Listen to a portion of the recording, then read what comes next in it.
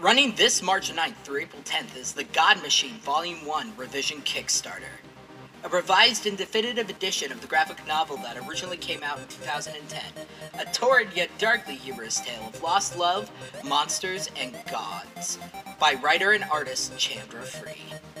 Featuring 180 pages of fully painterly comic art, new covers, a new logo by Phil Balsman, re-lettered by Taylor Esposito, a new foreword, revised text, extended scenes, new comic pages, art galore, new characters, and returning is the original foreword by Venture Brothers' own Doc Hammer. This is a perfect book for new and original fans alike. But wait, there's more.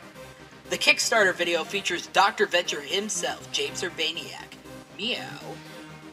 Not only that, but Toonami's own Dana Swanson lends her voice to this amusing ride. Come check it out at thegodmachine.org. We have the book, pins, prints, paintings, and original art. We can only do this with your help. That's thegodmachine.org from March 9th to April 10th. Make it happen, friends. Rated M for mature readers.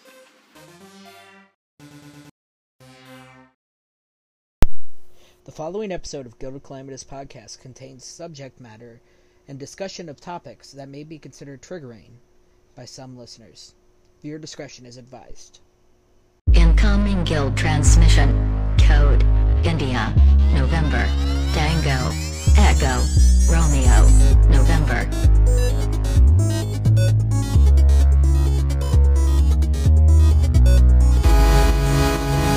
Welcome to the Guild of Calamitous Podcast.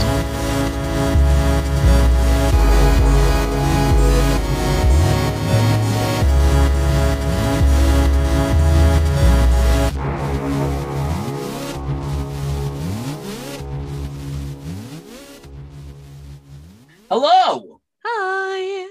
I'm Rilo, I'm your vet fan. I'm Garden, I'm your baby fan. And this is Guild of Calamitous Podcast, an unofficial Venture Brothers rewatch podcast. Welcome to part 2.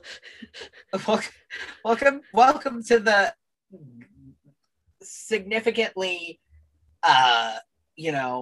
more upbeat part Half 2. Half an episode. Full episode acting as half an episode. You know what I mean. Half a story. Yeah, it's the other half of the story at the time. Yeah, this is what Dean was doing while Hank was being Hank. I gotta admit, I see a lot of I always see a lot of myself in both of the boys. Yeah. In this moment, and I gotta admit, I feel for Dean in this episode. I'm just gonna toss this story out. Garden and I, about 4 years ago, 2017, we road tripped from Pennsylvania, where I was visiting her, to New York City for 2 days.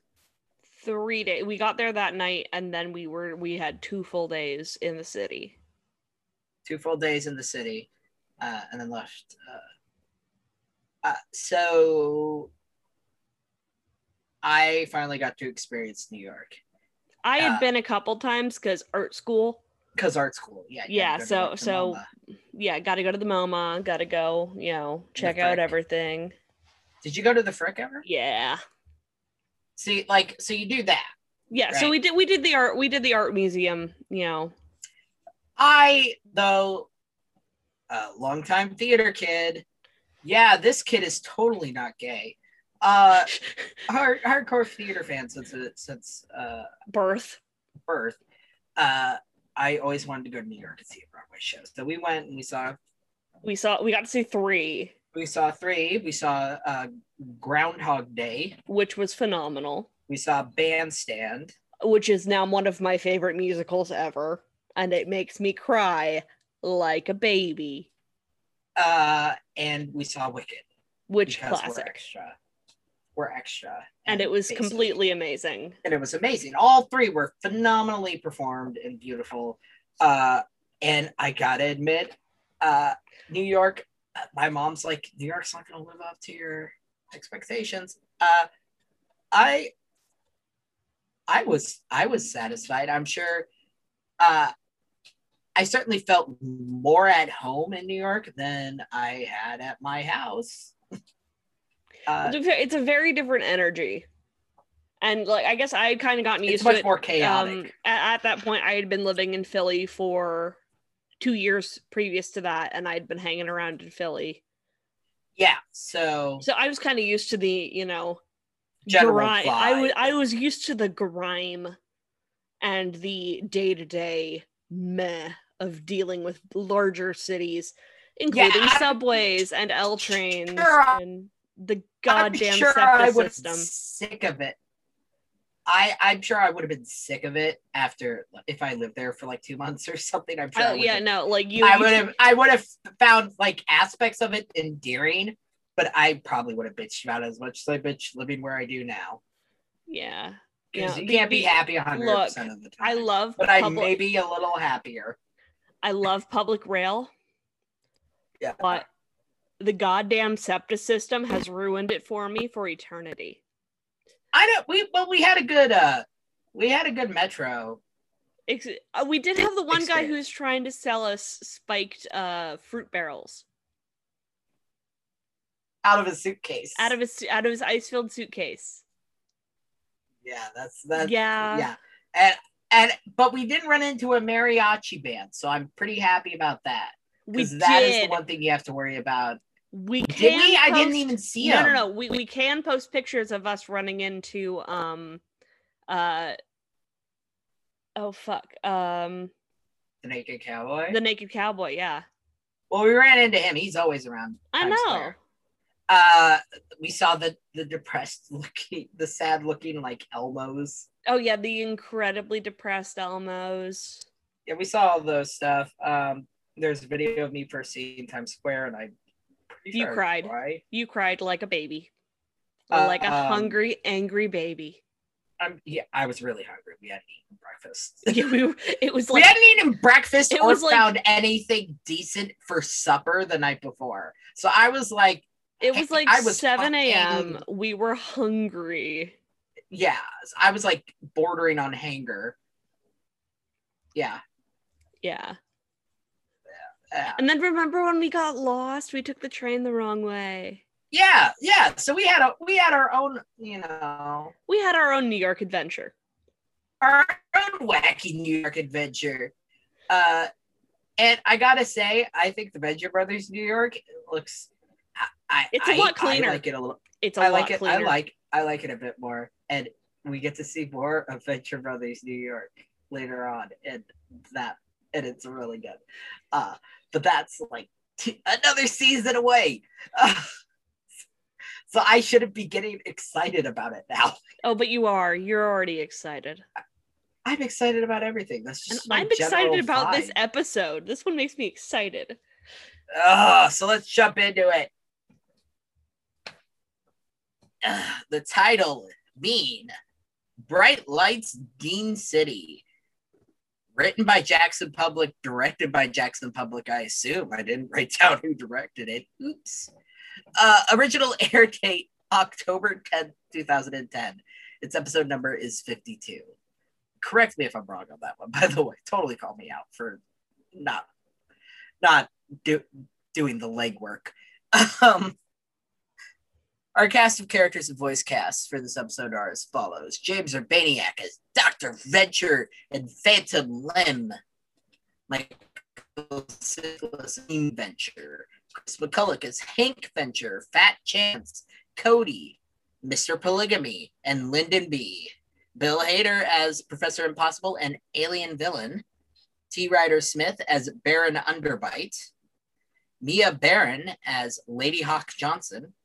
And big special guest star, Nathan Fillion. Yay. Best known for his roles on Firefly and Castle and Dr. Horrible's sing-along blog. Classics. As Brown Widow. But get totally excited about this guy. he becomes a recurring character later on. Yes, So it's great. It's great. Yes, I'm It's ready. great. You My get more. You body get is more ready. Nathan Fillion. You get more Nathan Fillion as Brown Widow. I'm a proud supporter of the Nathan Fillion Civilian Pavilion movement. And I love Nathan Fillion. I do too. I'm not a fan of Firefly. And I know I get Firefly, yelled at. But that's because I'm willing to separate the issues from the really good story. No. See, I just couldn't get into it. It's a very specific taste. It's Space Cowboys. Not unlike when Venture Brothers. It is sort of a niche program. It's where Space Cowboys. It has its very devoted fans. It's Space Cowboys. I couldn't do it. I get why people like it though. Oh yeah. It's great fun. I get why 21 watches it. Like, you know, yeah. I understand it. I feel you, 21. So, we start off with a lovely montage. It's an ominous one at that. But I love it. Yeah, we get Jonas Venture Jr. dying in space while building gargantuan. I want you to keep in mind that that's being built because we're going to eventually have to deal with that in a big way, in a massive special kind of way. And he dies because his oxygen tank malfunctions, which was made by a subsidiary of Impossible Industries. Girl Hitler dies when her microphone shorts out. Quotation mark, shorts. And the Monarch finds out that his trust fund has been drained. His bank, which is now also owned by Impossible Industries, was robbed, and they're not FDIC. And he blames his wife, who is already dead because of a set of sleeper agents, aka the Moppets. And the murder is set up to look like it's committed by 21, who by this point we already showing know instability. Showing instability. And meanwhile, the guild slowly falls apart, losing member after member until the Sovereign kills himself. But that's not really what happened, because this is all just Phantom Limb's crazy plan. Yeah, that's right. It's a Phantom Limb episode. Hi. But you know, I really like how he's really got a nice 4-year plan here. Dude has goals. Dude has vision. I can appreciate that. Yeah, there's an end game. There's an end game. Dude, he's got his steps planned out. He is playing this. So this is a game of 4D chess, and he has all the pieces. Yeah, this is a game of cat and also cat. A very long one at that. And I want to point out, he is at this point completely propelled by anger at being dumped. I just want to keep that in mind. That's really that's partially what's really propelling it, is that his girlfriend dumped him and got married to the Monarch.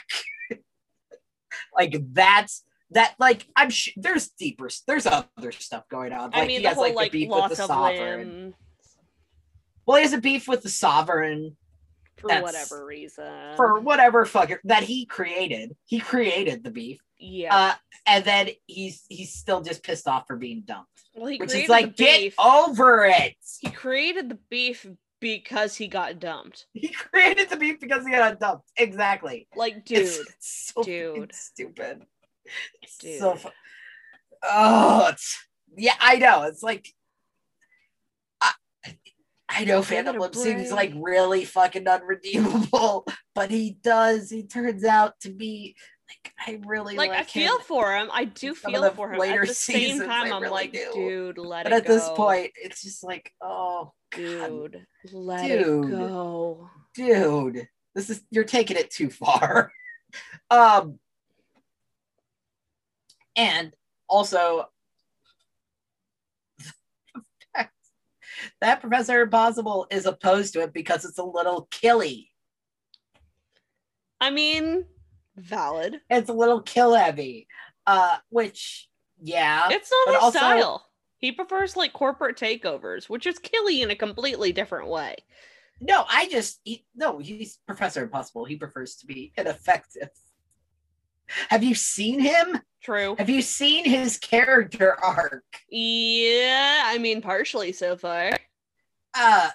It doesn't arc much further than this, I promise. It's not a very big arc. It's more of a speed bump. Just a little tiny.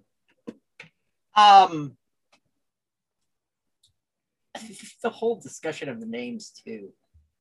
The Violet Hour. It's called the Violet Hour. No. I do like the Revenge Society, though. The Revenge Society. That's a solid name. That's a solid name.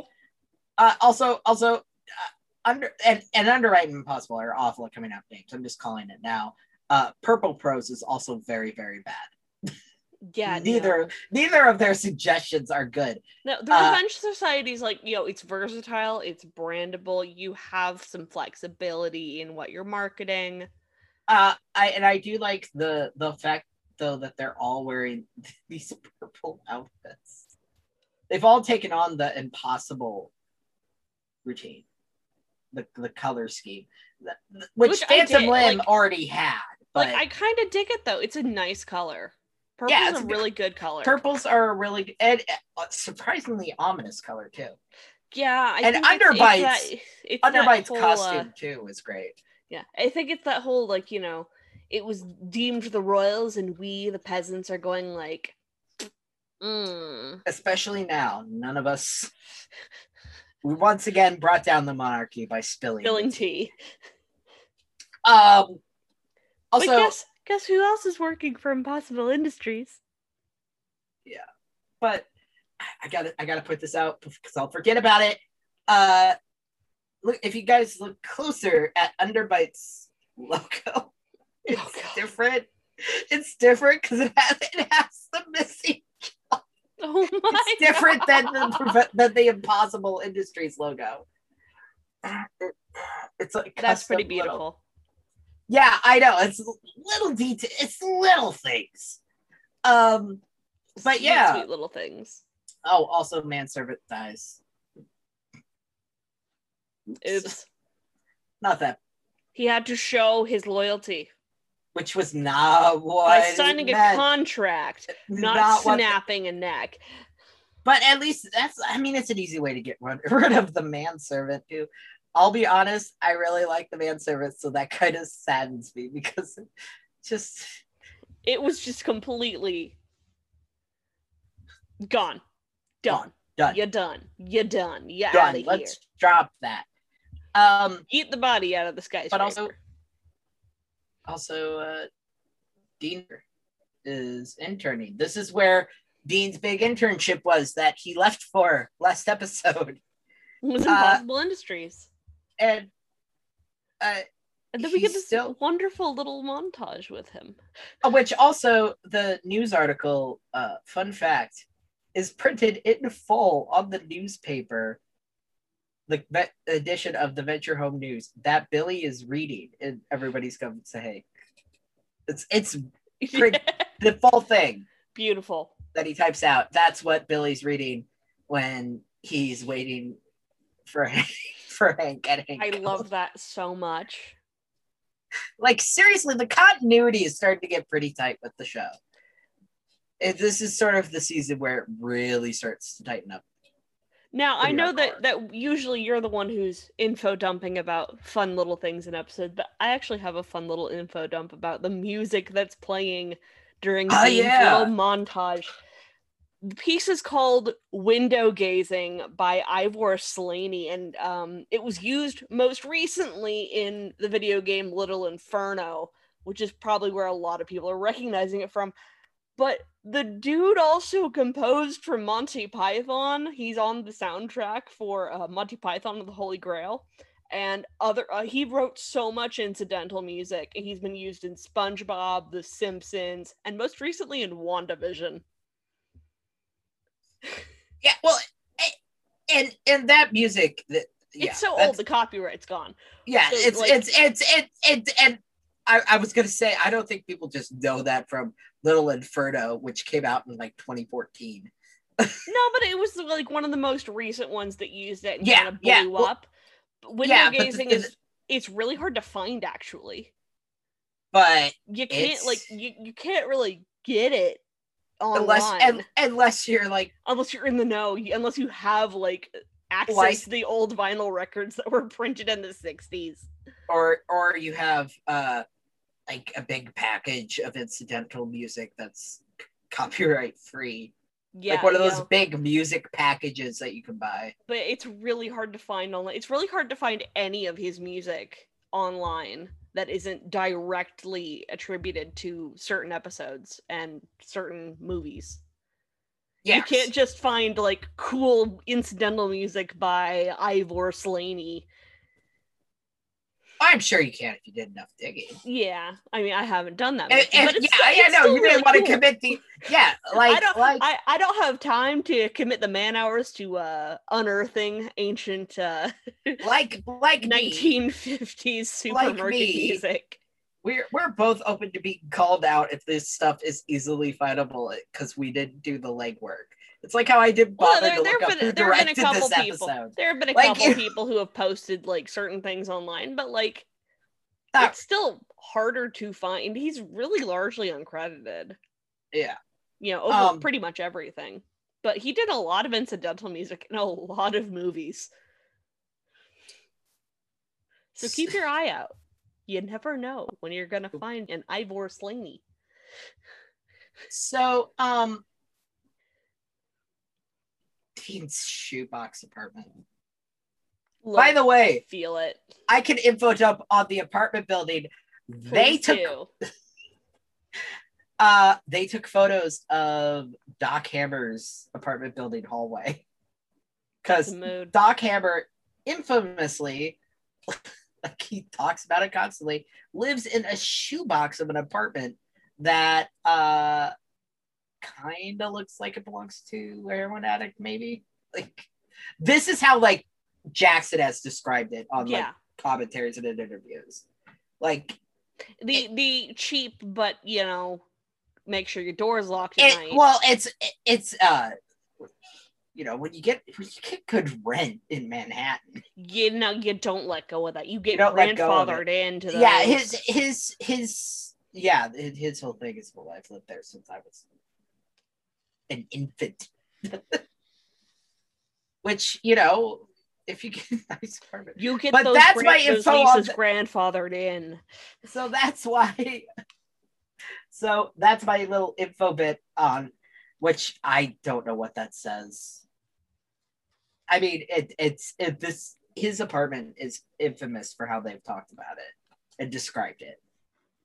I can imagine. And having been an apartment dweller. Yeah. See, I've always lived in a house. Nah, man. Sometimes you walk into an apartment and you're like. But I have friends who live in apartments and I'm like, the omen here is not great. Yeah, no, when I've been shopping for apartments before, it's like, not this one. Yeah, this place seems pretty nice that I never got to visit. I, as a single woman, do not want to live here. Yeah. I would like to live. Yeah. But yes, it's not that great, but what are you gonna get for as much as teens willing to pay? I mean, again, you get grandfathered in on those leases, you're gonna get some nice rent. Yeah.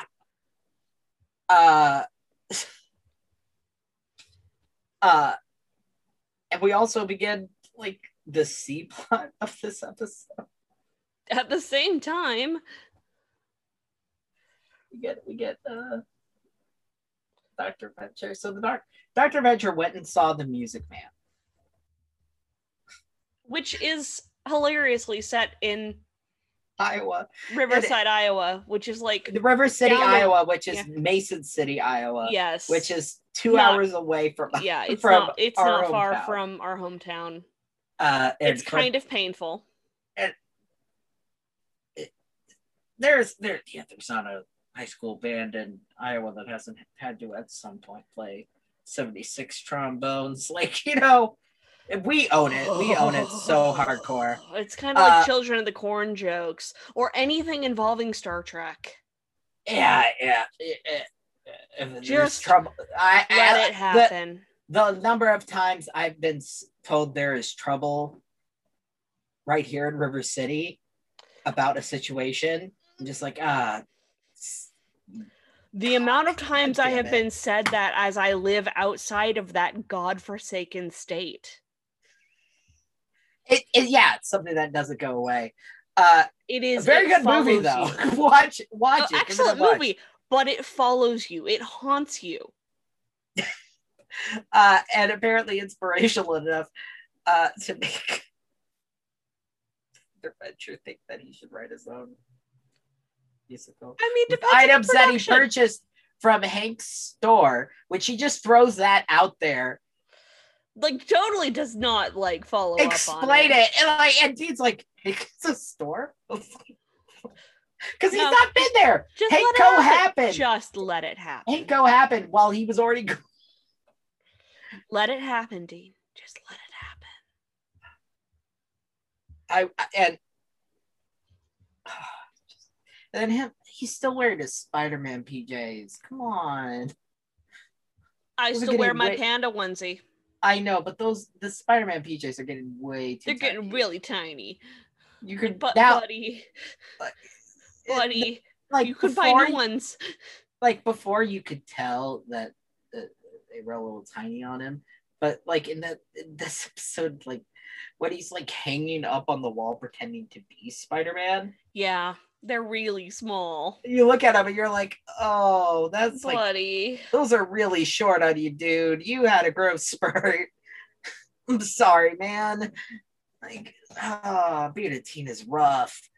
But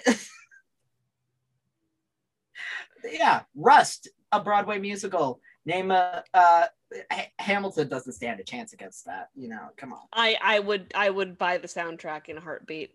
Same. I want the soundtrack. Yeah. So he's gonna loudly write his musical while Dean's trying to sleep for his internship on Dean's typewriter, And while also taking over Dean's bed. while also taking over Dean's bed. Like, it's just the worst He's just situation. kind of like, okay. Rusty is an actual parasite at times. Just sort of. No, this comes in isn't and even then actually he is actually a parasite at this moment, because the amount of boundaries that have been crossed. Oh, on top of all that, I probably should mention it earlier. I just want to point out how much I fucking love the fact that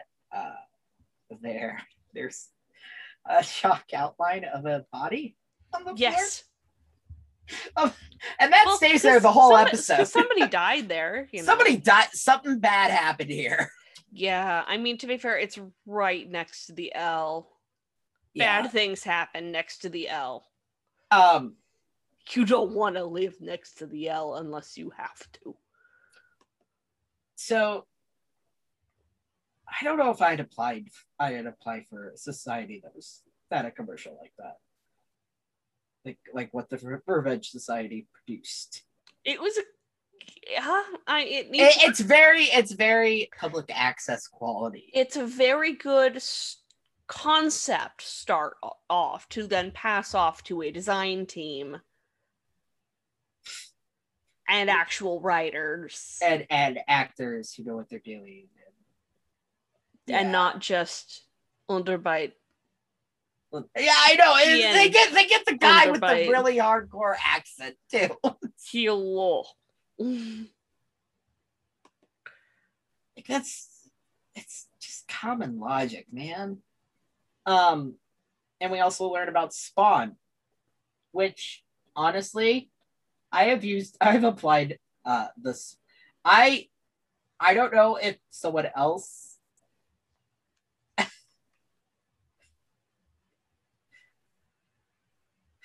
don't know if someone else came up with Spawn, but It's a really good code. You know, it's also good for like D&D.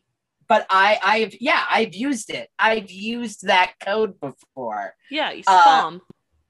And it's true. Every team needs this. It's as far as in D&D, it's instead of air, it's acrobatics.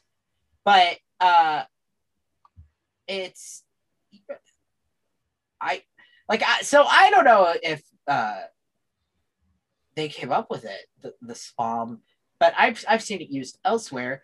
The basic it's a fairly common like general makeup of a superhero team. Yeah. Or any magic or battling team. Villains. Any kind of like powerful group of individuals. It's speed, power, air, water, or the W could also be weather or wind and magic. Which again, perfectly applies to Dungeons and Dragons if you tweak a couple of the words. Yeah, so all the concepts, all the things you need to take care of all the stuff. Basically any situation. And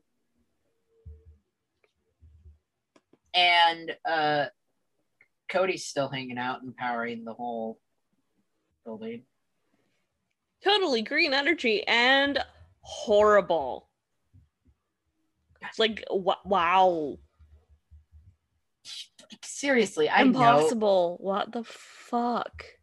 It's fucked up. And he's not even married to Sally anymore. You think Sally would step in?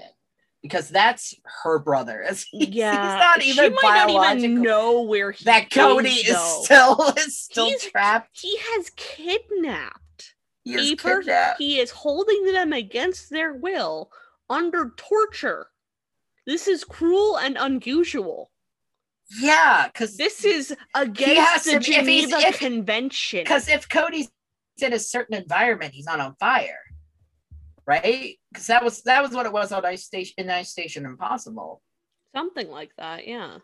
Yeah, he had to be in a special room where he wouldn't catch on fire. Yeah.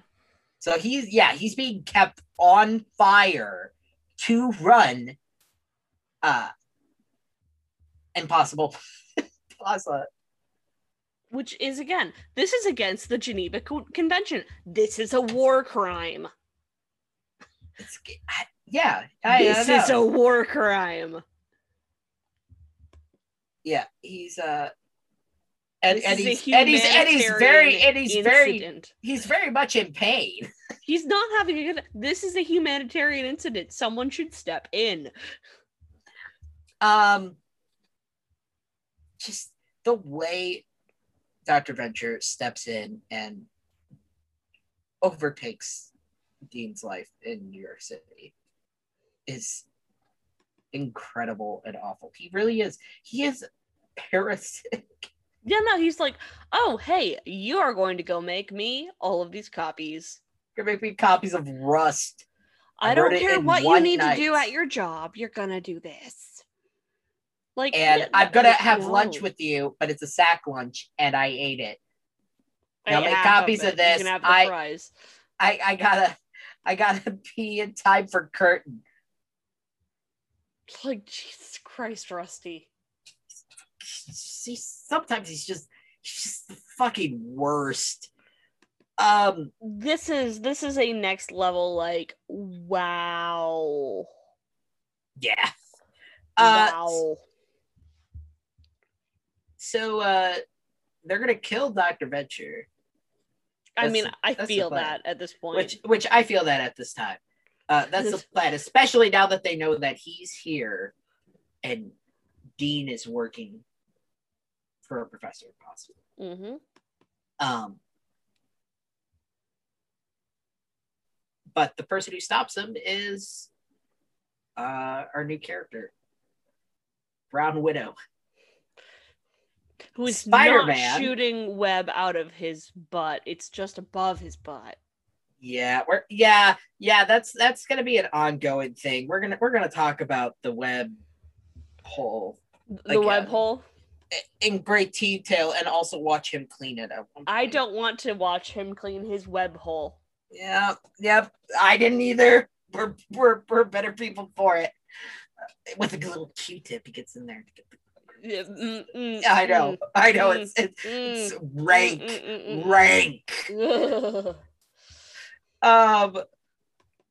And he didn't even,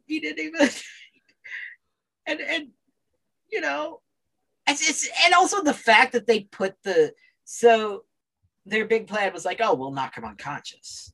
I mean, yeah, it makes sense. It's except they installed the gas in the wrong. Like they're so this is a bad basic at this in general. To be fair, this is the first time that they've probably attempted something like this, so I can give them credit for like not thinking it through. Yeah. However, basic common sense. And it leads to a whole argument that Dean witnesses and then realizes that he's working for villains. Oops. Also, I want to point out that the fact that Dean has a whistle and a baton, that's apparently a remnant of a cut scene where Sergeant Hatred gave Dean a rape whistle and a baton to defend himself in the city. I mean, again, that makes sense to me. It's the hat, too. The hat. Is he already wearing the fire hat, or is that later on? That's later on. It's equally just awful. Dean's whole look this episode is awful. It's rough. Yeah. And the fact that he so easily believes Professor Impossible's lie. He's going to be rehabilitating villains. They're rehabilitating villains. He's going to be the new head of HR for villains.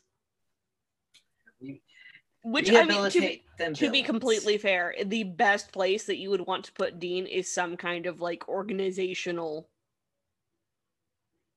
thing. Yeah. Because like he was doing great in that position. Yeah, this is the sort of stuff he's made for. Like, he's really rocking it. Bring on those spreadsheets. Yes. Bring on the spreadsheets and the appointments. I'm in. And I know some of them are not mentioned by name. And we see some classic villains auditioning for the Revenge Society. Like Brainullo is in the background. The drill guy, though, we get to know him later on. He's a fun one. Like they trickle in these characters that are in the background that we then meet in full, like which I love. Like one of them we're gonna meet next season that becomes like just a recurring fan favorite, and he is just sort of kind of been in the background, not really. He's spoken maybe once. But yeah, so we're gonna get to know, I forget his name for the life of me. The tool guy, you know who I'm talking about. The dude, and it's also that dude. Yeah, that dude. People are gonna be like, you didn't do any fucking legwork to record this episode. Nope, because it's about 9 p.m. and we're tired. Nope, we did as much as. Listen, guys, I'm not allowed to look things up outside of my own interests. Yeah. But the characters that come through. The characters that we do get to meet for sure. Mr. Polygamy. And Mrs. Polygamy. And Mrs. Polygamy. And Mrs. Polygamy.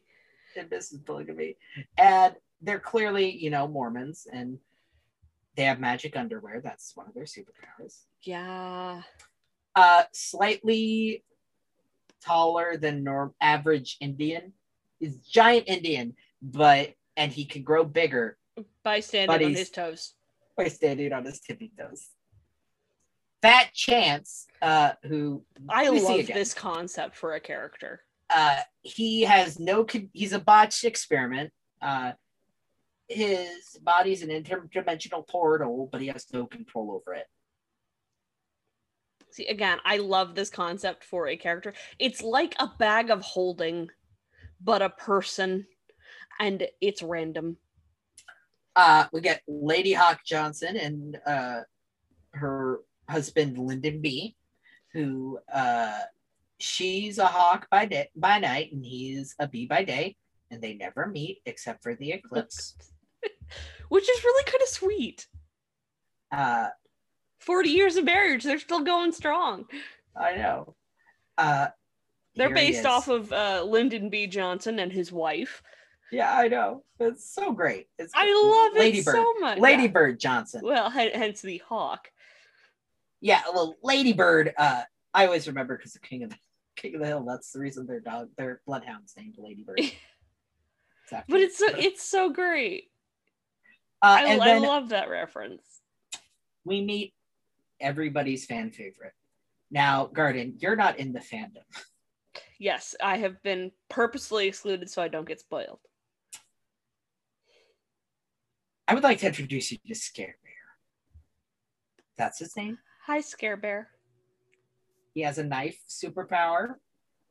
He doesn't speak. My superpower is knife. He never says a word. Don't expect him to ever talk. We actually don't know if it's a boy or a girl. We just know it's Scare Bear. It stands there and breathes at you. They sort of just lurk in the background of various villain gatherings. Ominously. With knife. With a bloody knife and blood all over their costume. I have concerns. And then they play a really big part in like the second to last episode. And we never know who they are. I need an adult. And Scare Bear, Scare Bear's identity has become a meme within the fandom. Who is Scare Bear? And then just giving like batshit crazy answers. Like there's theories that Scare Bear may be like Hank from the future, traveling back in time, and maybe Brock. That I could see that. It may be Hatred. Not big enough for Hatred. I know. It's just like no. Other there's just like what if it's the Moppets stacked on top of one another? Kind of like gnomes in a trench coat, but it's Moppets in a bear costume. That theory has been brought up too. Good. It's a solid theory. But I, as a moderator of one of these, one of the biggest Venture fan groups, there's like two really big ones. I'm not on one of them. The amount of times I have to deal with a "Who is Scare Bear" post. It turned into the new when is Kim coming back? Like once everyone got over their hard on for this underage Who is Scare Bear teenager.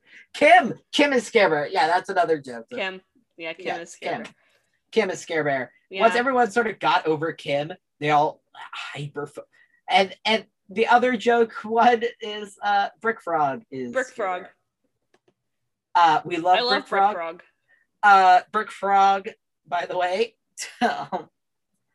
he's based on, and I'm looking at the book right now, so that's why. He's based on something from Jackson's youth. He had a mask like that he wore for a school play, and that his mom made, like identical to that. And he had a foam brick from like Universal Studios. Brick Frog. And his cousin, thinking on the fly, playing superheroes with him one day, said, "I'll be Brick Frog." I've come up with worse. Yeah, Brick Frog is such a great character. Brick Frog. That's really kind of iconic. In fact, if you get the book, you can. There is a photo of Tiny Jackson wearing the Brick Frog, the proper Brick Frog mask from his childhood. But yeah, and we see a lot of Brick Frog. I too wish to see more of Brick Frog. Yeah, no, we see a lot more of him. I need Brick Frog in my life, but he has some really good lines later on too, and he's become sort of an emblem in the fandom and with the show, and people listening know this, but like he's also been tossed into like various different things now. Just spread Brick Frog across like, the internet. He had a cameo in OKKO, Cartoon Network show by a former art director on animation director, one of those. Director of something. I'm tired. Just ignore me. On the show, Ian Jones Cordy. He created OKKO, and there is an episode where there's Brick Frog. He let his influence spread throughout the land. He's been dropped into other things as a little nod to Venture. It's always Brick Frog, and people threaten to throw bricks at Adult Swim when they canceled it. Like, you know, like this is the way. He is the voice of our fandom. Is Brick Frog. This is the way. Yeah. He's not Revenge Society good, but he's Brick Frog. Also, nothing kills me more than Lyndon B sitting with the Hawk version of Lady Hawk on his arm, waiting for his interview with the note. Yeah. We need milk. With the note from his wife on what he needs to purchase while grocery shopping. Yeah. It's pretty beautiful. You know what's not beautiful? Thinking your dad is fucking someone in your apartment. Yeah. And you also know what's not any stories about this. Thank God. And you know what else is not beautiful? And I'm gonna come out and say it. Starlight Express. Yeah. It's the stupidest fucking idea. It's so off the walls, dumb.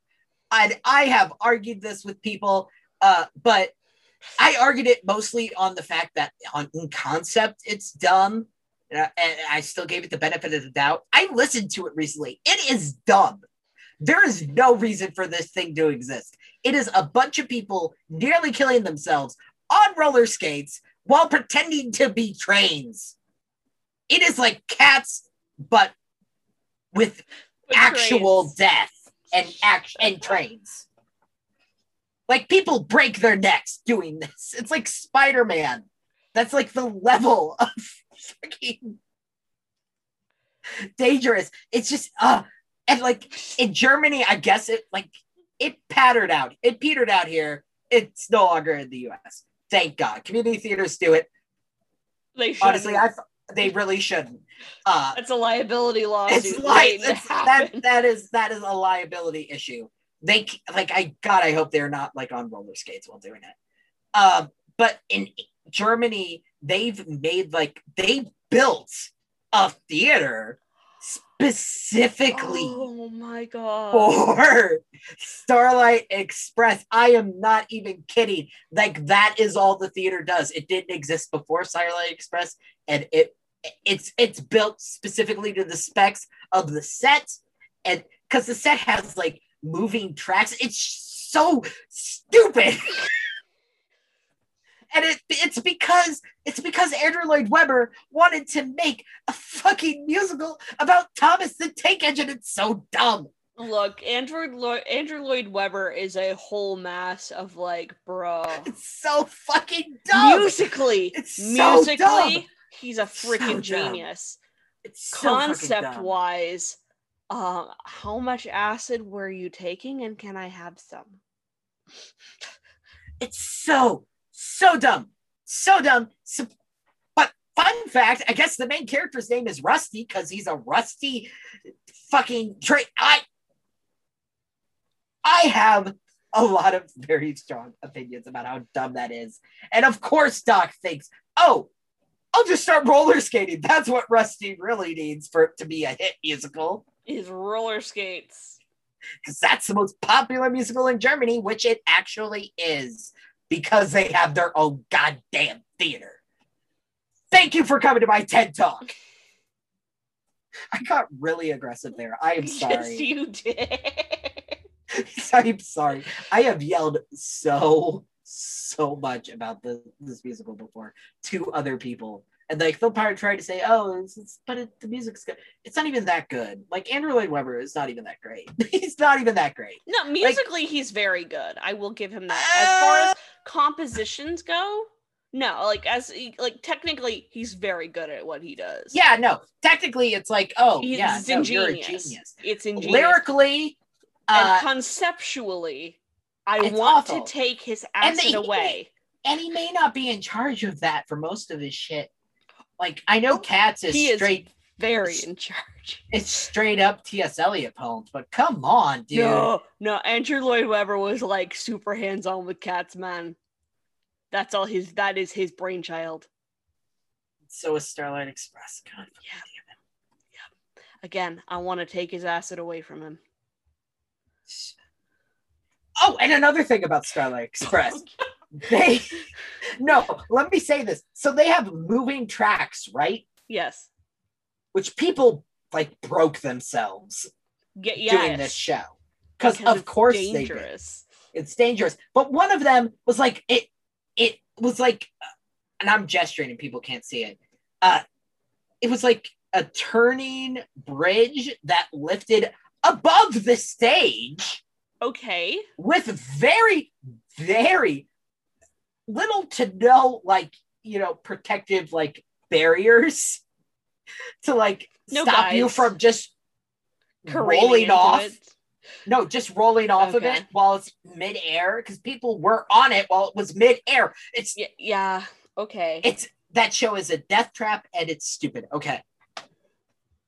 Anyway, insurance companies, get on that. Anyway, Dean meets Brown Widow, who, in a deleted scene, we find out lives next door to Dean. But they have a bit of a heart to heart. While Rusty Doc's working on his magnum opus. He's really trying to get the composition good. I'm like, bro. Yeah. You've got some bones, but you don't have the meat. Yeah. He's got his which the lyrics to this song, I want to say, they had to know what they were fucking doing by this point. Because there is a lot of foreshadowing in these lyrics that you don't realize is foreshadowing. I theorize, and I don't know. I've never talked to Jackson Public or Doc Hammer. I don't know, and they've never said. Or if they have, I haven't read the interview they said it. They had to know what their end game here was. And that'll make sense later on to you, I promise. But allow me to serenade our lovely listeners with a song truly from my heart. My name is Rusty. It's Rusty Venture, boy adventurer.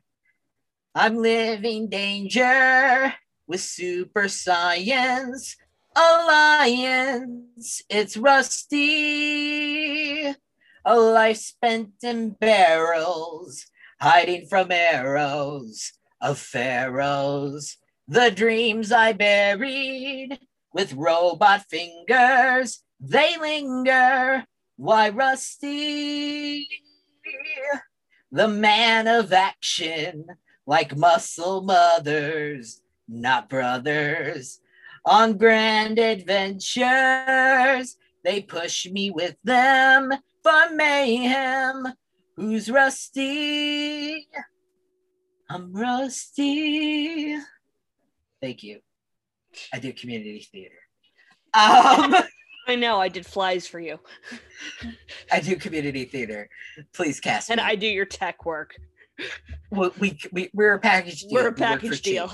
We work for cheap. I work for burgers. We're not equity. I work for burgers. Feed me, I'm yours. So, yeah. They had to know. They had to know what, and we'll get to a point in the show, and you'll look back at the I'm Rusty and be, minutes. oh god. It'll be like they had to have, like, I realized they wrote the show on fly, but they had to know, like, their end game by this point, because some of that's really specific.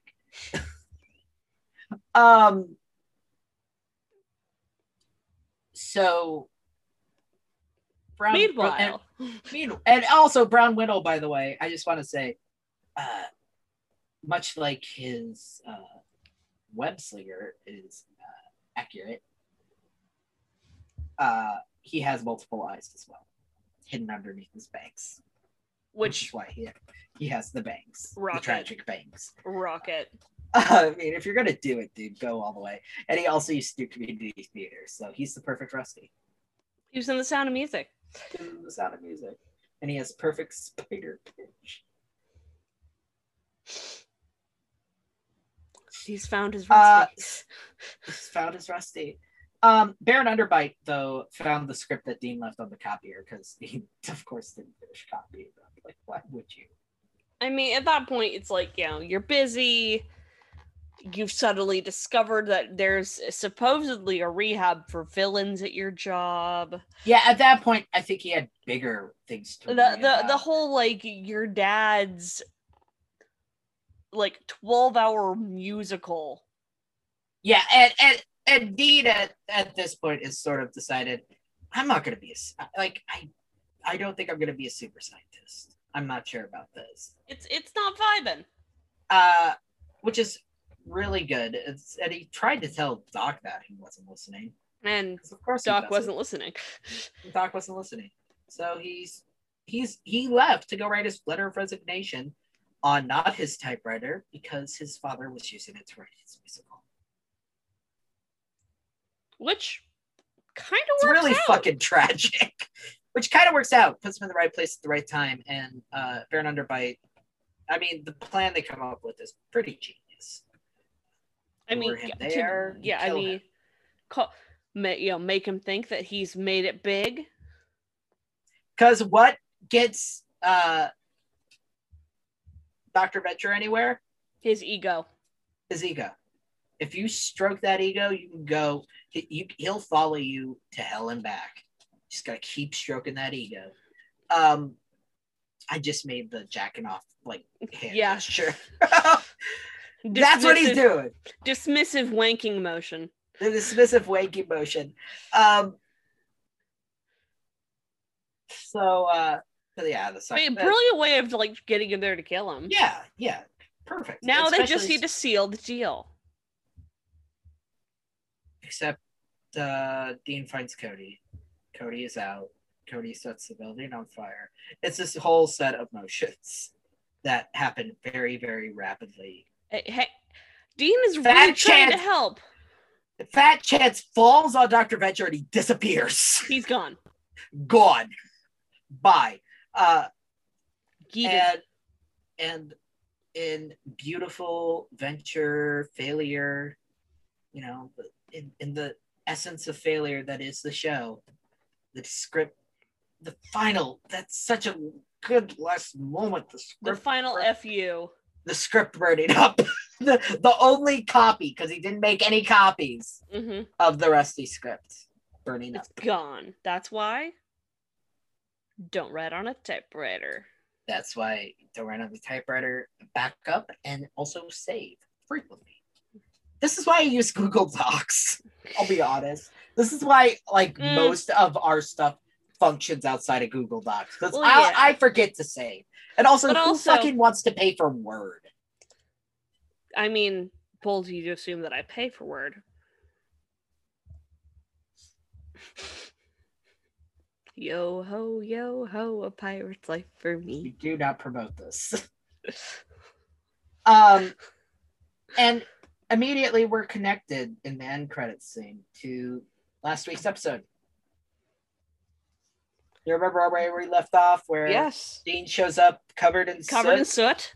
So we now know why and he's Hank covered has in just soot. found out he got laid, so he's feeling pretty good.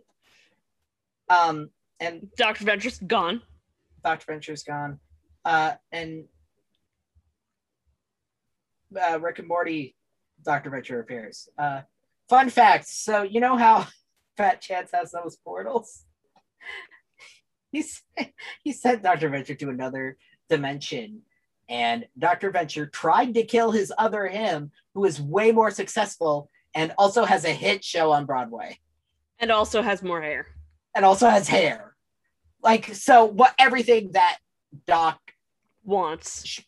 wants and should have been. Like, if his life had gone actually well.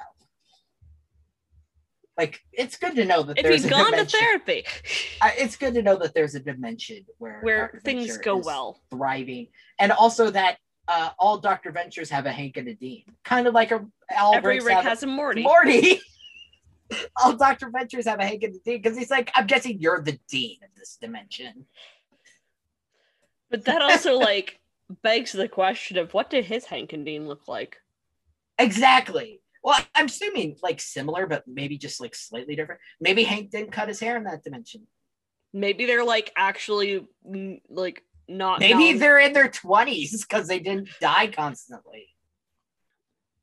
Because I like to think that like Hank's like really freaking bulky. Like he's gone almost full Beefcake- Brock. Beefcake Hank. Beefcake Hank. Beefcake 22 years. Like, yeah, because I guess. Yeah, they'd like be about 20. graduating college. If like they- actually went to college. Like was happy. 'Cause you know, if they got a hadn't proper died- education. If they hadn't died multiple times, they'd be about 21. Yeah. So, Yeah, like, enjoying life. so this alternate Dr. Venture's other cell, Hank and Sons, Hank and Dean, did die constantly, so they aged properly and are 20, or the age that they should be, as opposed to lying about what year they were born in to their faces. And being off by 3 years.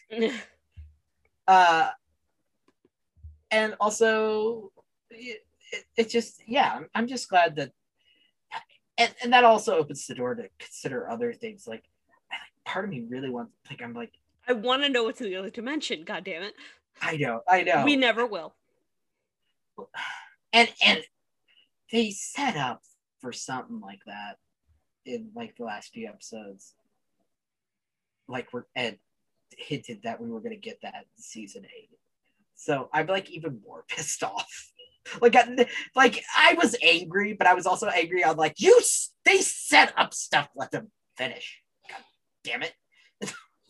Don't do this to me. Right. Don't leave me right. hanging, bro. Don't leave me hanging, bro. But I really want to know, the big thing I want to know is, what does the other dimension's Billy look like? Yes. Like, as soon as you thought about it, you're like, I have Oh, God. questions. I have questions. okay, what if he has like, he has a very tiny head, but a very tall body?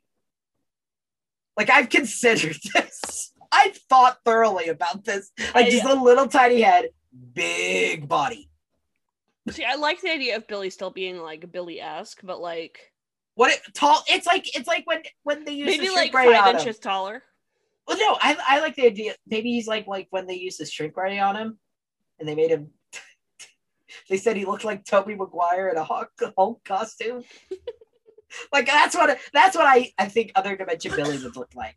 Is Billy, who had the grow button on the shrink ray used on him. Yeah. He's a little bit bigger. A little bit bigger. able to reach the toilet paper out the top of the trailer. Who knows? Other Dimension Billy maybe didn't have all that bullshit with the OSI happen to him. But then again, does that mean Other Dimension Billy doesn't know Pete? Like, there's so much to unpack and explore. No, I want to know. And it gets even deeper, like later on. Like I almost let this spoiler. I can't do that. I can't do that. I can't do that. It's getting really hard though now because we're getting close to some stuff. Some juicy ones, but you can't. You have to remain strong because we are at the end of our episode. Yes. Check out The God Machine on Kickstarter, written by Chandra Free. If you like Venture Brothers, you'll like this. She's awesome. We love her. She's wonderful. Go to thegodmachine.org. Go to thegodmachine.org and give her your money. Because we're all getting stimmies. You know you want to spend it on that. Hell yeah. And then we always do. I think we shall. Ready? In 3, 2, 1. Go Team Venture. Next time we'll be looking at assisted suicide. Oof. We love you. Have a great night.